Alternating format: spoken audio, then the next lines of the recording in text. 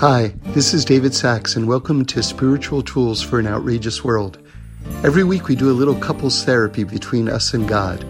It's a chance to deepen and explore our most important relationship. Okay, I'm glad you're here. The lifestyle of the average person, historically speaking, is outrageous in terms of the level of comfort and luxury that's available to people.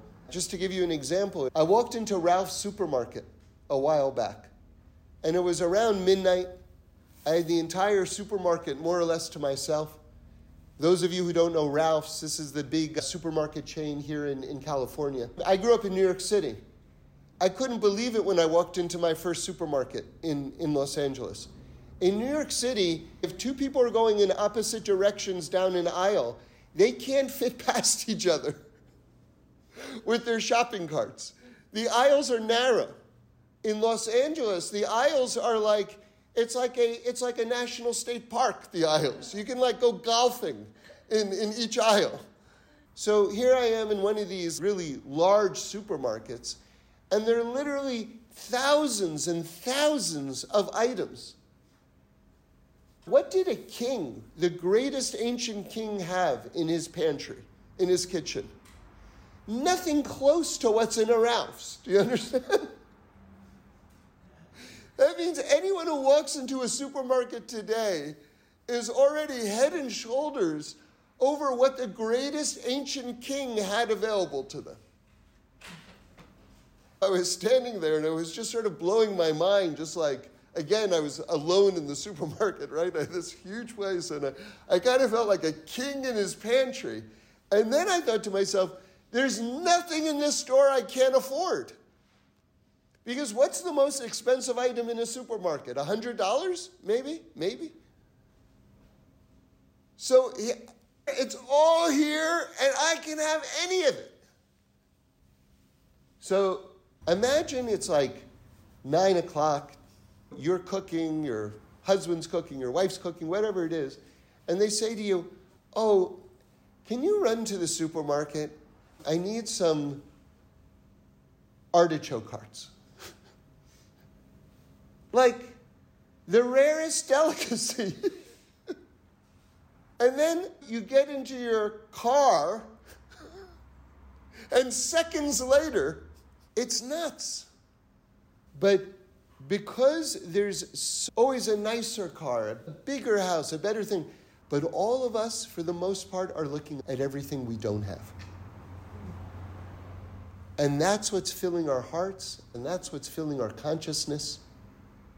I heard something amazing. I went to a lecture that was given by Don Germazian, and they're blessed to have shopping malls, and they give a lot of tzedakah, they do a lot of chesed, a wonderful, wonderful family. He said that his father, who's the patriarch of the family, he said to his children, if you want to get a new car, you have to make sure that your brother has a nicer car. You want to get a new house? You have to make sure that your brother has a nicer house first. An amazing, amazing way of thinking. Amazing. Think about the ripple effects of that level of consciousness. So the idea is that we have these things, and how about just arms and legs and eyes? Rabbi Green says, when you open up your eyes in the morning, you win. You just won. Can you imagine? Whatever happens that day, you open up your eyes in bed in the morning, you just won. So what I'd like to suggest to you is that there's this baseline of wonder. Imagine just this line just floating, this straight line floating in the air.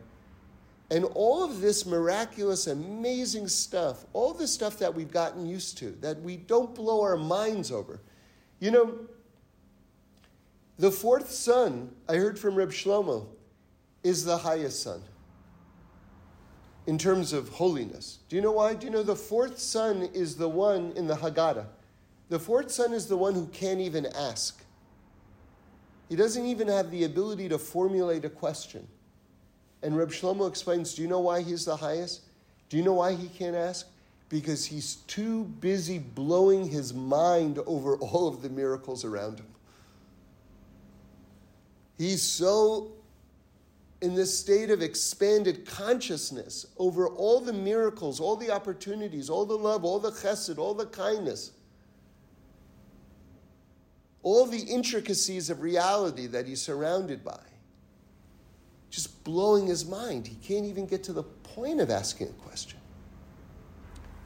So now imagine there's a line on top of that. That's what I'm calling the baseline of wonder. But all of us, for the most part, are looking above that line at everything we don't have. And that's what's filling our hearts, and that's what's filling our breaths, and that's what's filling our consciousness. Oh, yeah, I got all that. I got all that already. Okay, tell me something new. What about all this stuff? And so listen to this unbelievable pshat. I told you we're talking about matzah, right? We didn't stop talking about matzah, by the way. That baseline of wonder, that straight line, that's matzah. Because matzah's flat. And do you know what happens at the Pesach Seder? You take that baseline of wonder, you take that matzah, and you re-internalize all of the wonderment. Pesach is this opportunity for us to put ourselves back in touch with the fact that God can do absolutely anything at any time, that nothing is difficult for God, and to reacquaint ourselves with the fact that even nature itself can be manipulated and changed in a second. You know, matzah, if it's the baseline of wonder, then it's the dividing point between two things. Maybe that's why it's called the bread of freedom or the bread of slavery.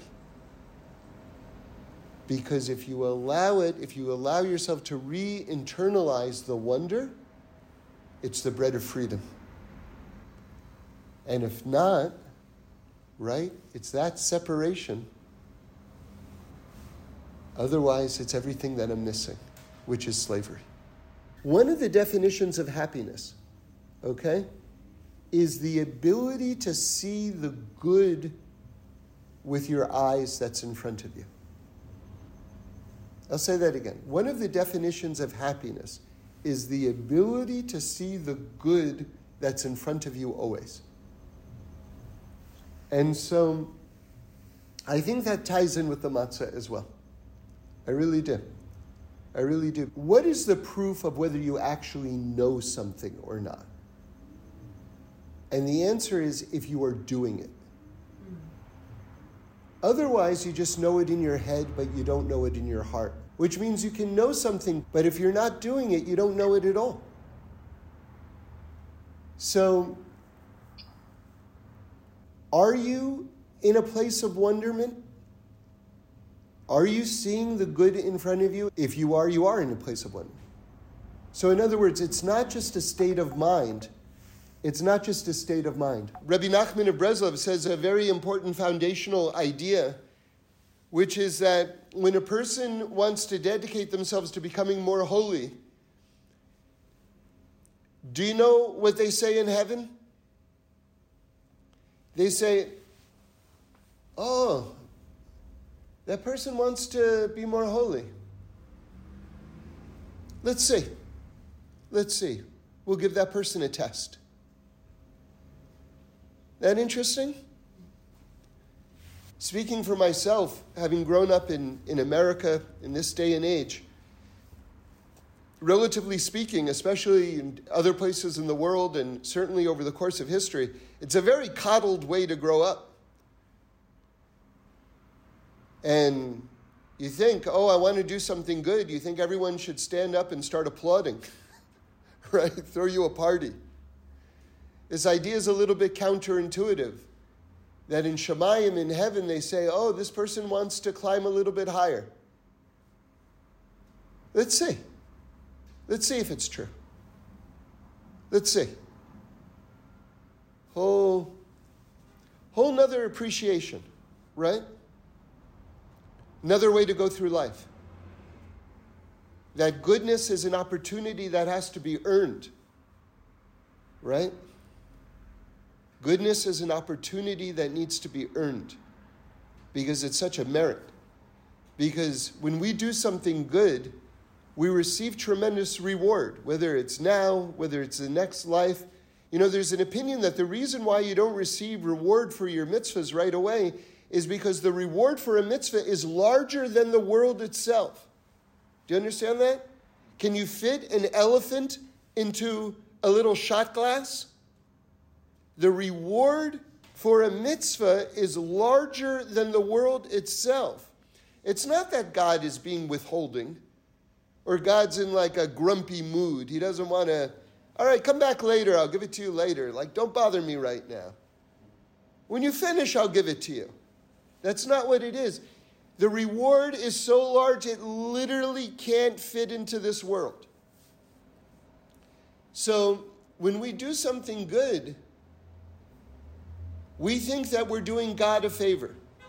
This is the attitude most people have. I'm doing God a favor. We have no concept of what's coming our way every time we try to do something good.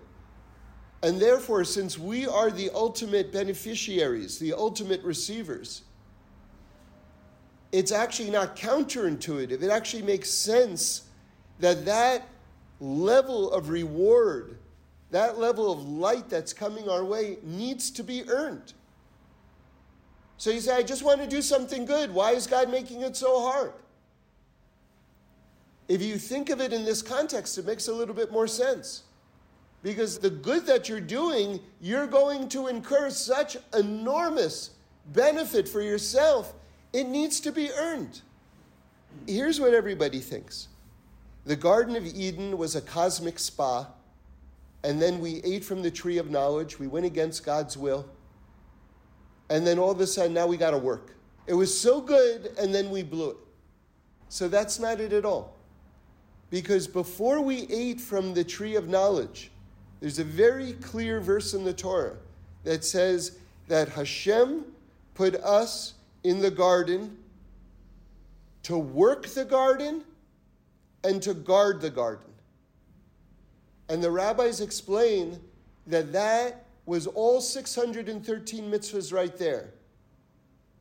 To work the garden, that's the mitzvahs aseh, the positive commandments. To guard the garden, that's the mitzvahs lo taseh, the thou shalt nots. All of that was given to us before we ate from the tree of knowledge. Do you understand? In other words, let me make it super clear. This entire universe began as a work session. It began as a work session.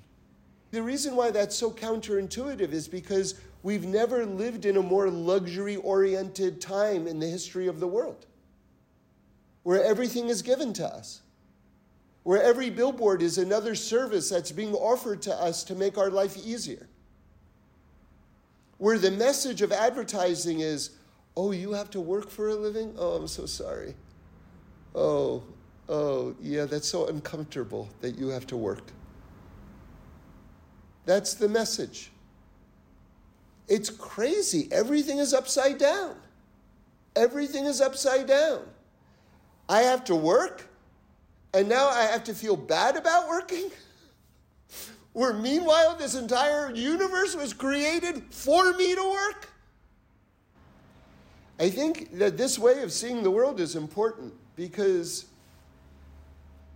we're so out of whack in terms of our thinking, in terms of the exile.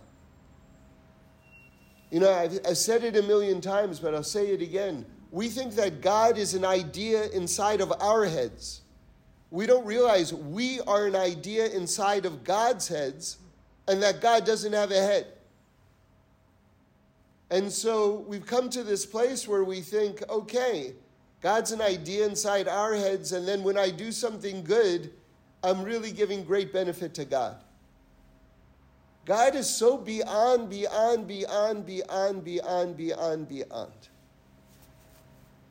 This whole thing is just for us. You know, one of my favorite stories of all time, when we had our first child, with any kids, but you know, parents like make this like dramatic discovery with the first kid. It's really hard to get them to go to sleep, especially when they're babies, you know, or even when they're older. And when they finally fall asleep, and also, I'm not saying anything new here, they require so much intensive effort that you yourself need the break. So you doubly want them to go to sleep, that they should be able to have some rest and you should be able to get some rest as well. And like many parents, we noticed that when we would go on a longer car drive, that just the rhythmic movement of the automobile would put the child to sleep. And then I got this idea, why don't I just put him in the car and drive around? Because that seems to be like a really good method of getting him to go to sleep. So I load him into the back seat and I start driving. Where am I driving? I'm just driving. And I look periodically in the rear view mirror to see if his eyes are closed. And, you know, I don't know, for you people who live in the Los Angeles area, I'm in like the LA area, I'm driving all the way to Santa Monica, now I'm driving all the way back, and he's wide awake.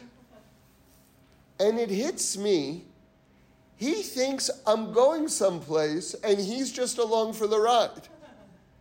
He doesn't understand that this entire enterprise is just for him. And all of a sudden it hit me, that's us and God. We think like God is going someplace, and he just dragged us along for the ride. We don't appreciate that the entire creation of the universe was just for us. Just because he wanted to share his love with us. Just because he wanted to give us an opportunity to earn reward so that he could bless us with even more love and even more reward. So you say, well, why do I have to work for it? Why do I have to work for it? Let him just give it to me. Why do I have to go through all this? You know, God's so good, he wants to bless me with reward. So no, let him just give it to me. So the Ramchal explains there's something called the bread of shame. What does that mean? See, like, I would think, like, you know what my ideal life would be? On Tuesday, you give me $1 million. After the weekend, you give me another $1 million. The following week, you give me $2 million. And this would really be a really nice way to go through life, you know? Just one gift after another.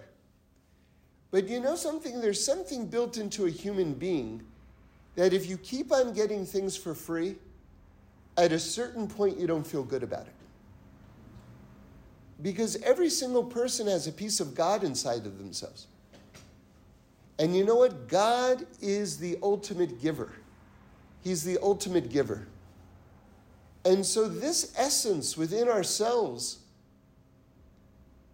the headquarters of each human being is actually to give. And if we're only receiving, at a certain point it catches up with our essence and we don't feel good about ourselves. Isn't that interesting? Because it's contradicting our essence. So we are givers by nature. Now a lot of us have to get that aspect refined within us. And it has to mature and it has to develop. But it's in every single one of us. So the Ramchal posits the following. He says, God wants to give his creation the ultimate good. What is the ultimate good that God can give? Himself. So that means that he has to create givers, not just receivers. Because if he just gives it to us, we'll receive it, but we won't feel good about it. Which means that he won't have given his ultimate good in the ultimate good way. Like, imagine I've got like the finest pastry, the finest French pastry, and I lifted it up and I smeared it in your face. What? I'm feeding you. The quality of this, the finest pastry. Yeah, but I can't receive it that way. When you do the mitzvah of kibud av v'em, when you honor your mother and your father, like if you want to serve them food, which is a nice thing to do, so you put it on the plate and you put it in front of them. Can you imagine that you put it on the plate and you just throw the plate down in front of them? So technically, did you bring them food? Yes. Technically, did you serve them? Yes. But how did you do it? So God is very mindful of that. God wants to give us the ultimate good in the ultimate good way. And so you know what that means, bottom line? He has to give us the ability to earn it. Because he wants to make us like him, which means we have to be givers also. So this entire enterprise, this entire world was just created by God so that he could give us his ultimate good in the highest way, where we're not just receivers, where we are givers as well. And again, the bottom line in all of this is that sometimes when you want to do good, God doesn't make it easy.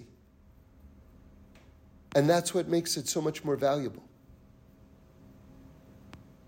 And just like my son didn't understand that this entire enterprise, my driving him around, was just for him, so often we don't think that the entire creation of the entire universe was just for us so that God could bless us in the fullest, most beautiful, most complete way. So what are we doing now? What are we doing in the interim? So we just finished Sefer Shmos, the book of Exodus, and we're going into, right now, we just started a brand new book called Sefer Vayikra, also known as Leviticus. And if you look at what's being discussed, it seems to be the same subject. Even though we've changed books in the Torah, which should be a different topic now, it seems like we're talking about the same thing. Meaning to say the Mishkan, the tabernacle in the desert. And let me make the point even stronger. The last 5 parshas of Exodus, of Shmos, were all about the Mishkan. You had Truma, Tetzaveh, Kisisa. What is Kisisa? That talks about the golden calf, but we say that the Mishkan, the tabernacle, was a fixing for the golden calf. So Kisisa, ultimately, in its core, is about the Mishkan. Then we have Vayakel and Pekudei, which are explicitly all about the Mishkan. So you've got the last 5 parshas, the last 5 chapters of Shmos, of Exodus, are all about the tabernacle. And now we're going into Vayikra, which is an entire book just about the tabernacle. So what changed? So there's a very big change that I'd like to point out, because I was thinking about this. See, Vayikra is all about bringing offerings. So now let's make a contrast, because this is going to be important in terms of how we see ourselves, how we see the world, how we see our lives. In Exodus, it's really about putting together this building. Now remember, what was this building? And remember, it was a tent, larger structure than that, and it's going to become the prototype for the Beis HaMikdash, the Holy Temple in Jerusalem. But it's something that gets taken apart and put back together. And the sages teach us that the Mishkan was actually a microcosm of the perfected universe. Not only that, but it was a microcosm of the human being. Remember, what do we say? You fix yourself, you fix the world. And that each person has within them a miniature of the universe. Which is why it's so awesome that if you do something good, it reverberates throughout the universe, because you're like a fractal of the entire universe. So remember, the Mishkan is coming just to fix the sin of the golden calf. And I heard Rabbi Moshe Pinto said something amazing, that when we chose the golden calf to be the intermediary between us and God, remember, all the Torah commentators say it wasn't really idol worship. But we thought Moshe was dead, that he wasn't coming down from the mountain. And we felt that Moshe was that safe buffer between us and God. But God wanted a face-to-face relationship with us. And so it was just a test. Like, if I take away the buffer, are you comfortable having a face-to-face relationship with me? And we were like, not so much. And there was a massive panic. And so we make this golden calf. So Rabbi Moshe Pinto said something fascinating. He said, a calf is an animal that essentially we put our animal nature between us and God.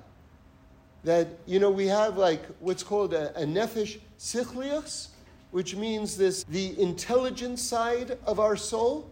And then we have what's called the nefesh behema, which is the more primal, human, flesh and blood, animalistic side of our humanity. Every person has both capacities, both going on.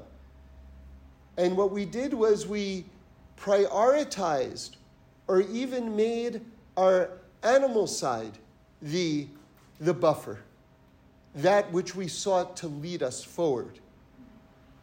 And so that process of rectification begins with the building of the tabernacle.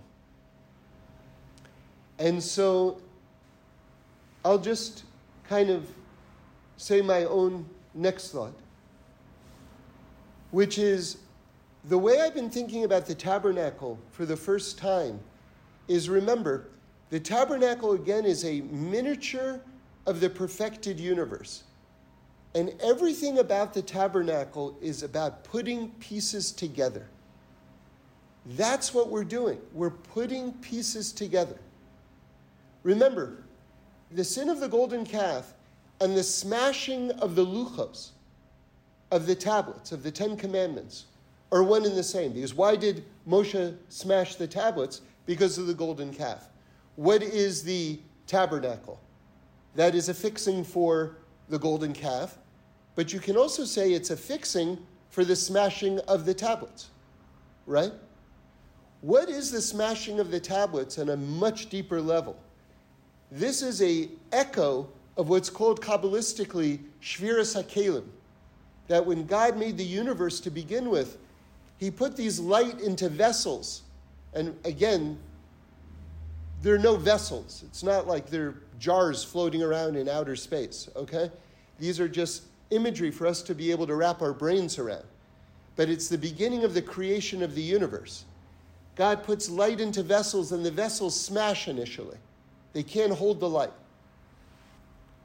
And all of history right now is gathering up these fallen sparks from the shattered vessels. Every time you do a mitzvah, you're elevating a fallen spark.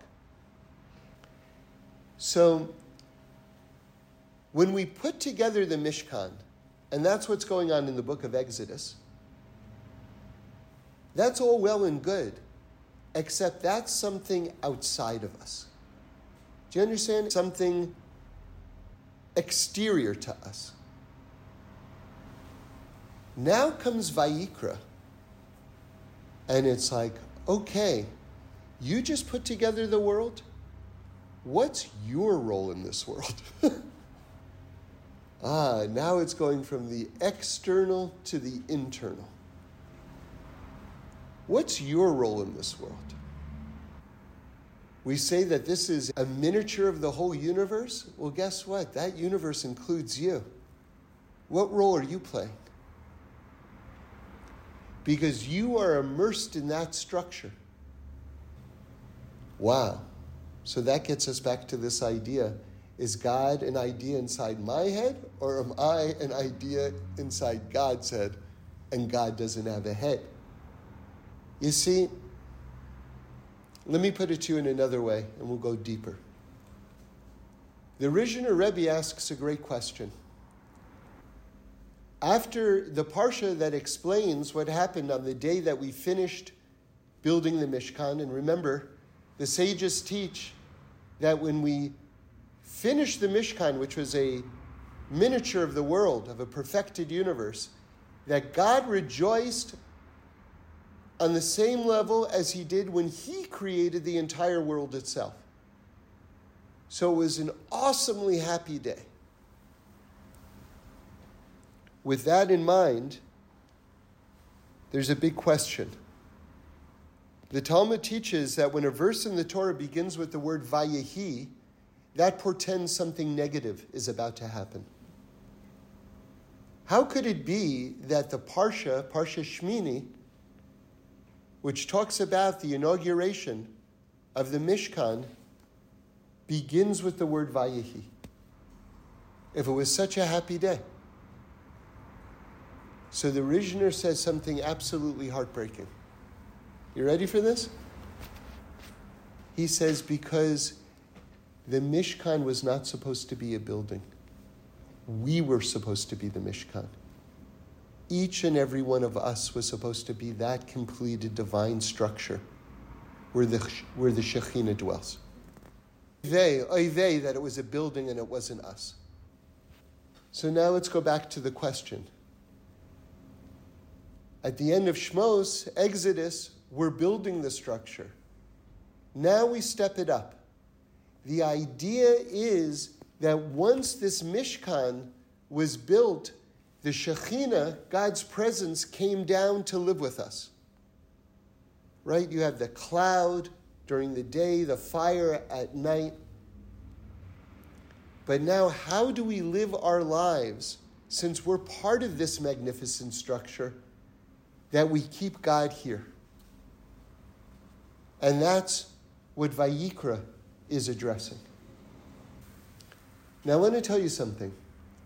A lot of people have trouble wrapping their minds around this concept of offerings. In Hebrew, it's called karbonos.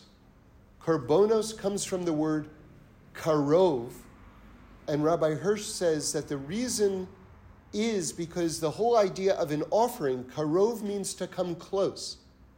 So karbonos, which I'll give you a very radical translation now on the other side, not in the vibe that I'm trying to communicate right now. Karbonos are often translated as animal sacrifices. We're translating it in a much deeper way, which is ways of coming close. Right? Because korban has the word karov in it. It is the word karov, which means closeness. So what's going on with this? So there are ways of becoming close. So you say to me, okay, I get it. It's about closeness. It's not about a sacrifice. It's about closeness. But how does bringing a goat make me closer to God? That part I don't get.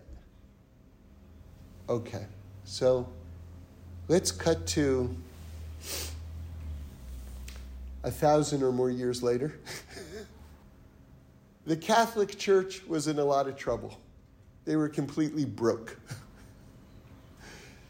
And they were waning in power in terms of world influence. We're talking about the Middle Ages right now. And very interestingly, as the church lost its, control over the world in the Middle Ages, in terms of these crazy, horrific scare tactics that they were putting into people, they needed to assert their dominance and their relevance. So what did they do? They built these huge cathedrals. But what's fascinating is that these giant buildings were being made as the church was losing more and more power, because they needed to externally prove that they were relevant and important. But here's the problem. Those things cost a lot of money. Where are they going to get the money? They're going broke. So someone comes up with this great idea called indulgences, we will sell certificates where even if you do the worst thing in the world, the worst sin in the world, you can pay some money and purchase a certificate of forgiveness. It shouldn't surprise you that this campaign was a wild success. You could literally buy yourself out of any horrible situation. So, the korbanos that we would bring to the Mishkan were not certificates of indulgence. There was an internal process at work. I did something wrong. Or by the way, it could be, I did something right. God, I'm so grateful to you, because one of the categories, remember you have so many different categories of offerings. One of them was an offering of thanks. It's called a korban toda. And by the way, what's very interesting about the korban toda is when you brought it, as a way of saying thank you to God, it had to include a lot of food for other people. Isn't that interesting? In other words, the Torah is giving us a very important formula right now. If you really want to express your thanks for God, to God, make sure other people are eating and benefiting. That's the proper way to do it. That your good blessing should also be good news for other people. And they should benefit in a tangible way, which means they should eat something good. Sometimes the Sanhedrin, the Supreme Court of the Jewish people, would make a mistake. Okay, there was a special korban for that, a special offering for that. Sometimes the king would make a mistake. Special offering that the king would bring. Sometimes we would make a mistake. We broke Shabbos somehow by accident. Okay, it had to be by accident, by the way. Okay, so then we would bring something to fix it. All sorts of different types of offerings. But it would have to begin with an internal process. You would say, God, I'm so grateful to you. I want to express and manifest my thanks to you in a tangible way. Oh, there's an offering that I can bring. So now listen carefully. Or, one more example. I did that thing wrong. You asked me not to do that, God. You commanded me not to do that, God. And I did it anyway for whatever reason. And I feel bad about that. And I want to get back on track. And now God is giving us an external way to manifest that internal emotion. And that's what the offering is. So it's just a reflection of an internal process. It's an external manifestation of an internal process. That's what the offerings were. It wasn't about the goat.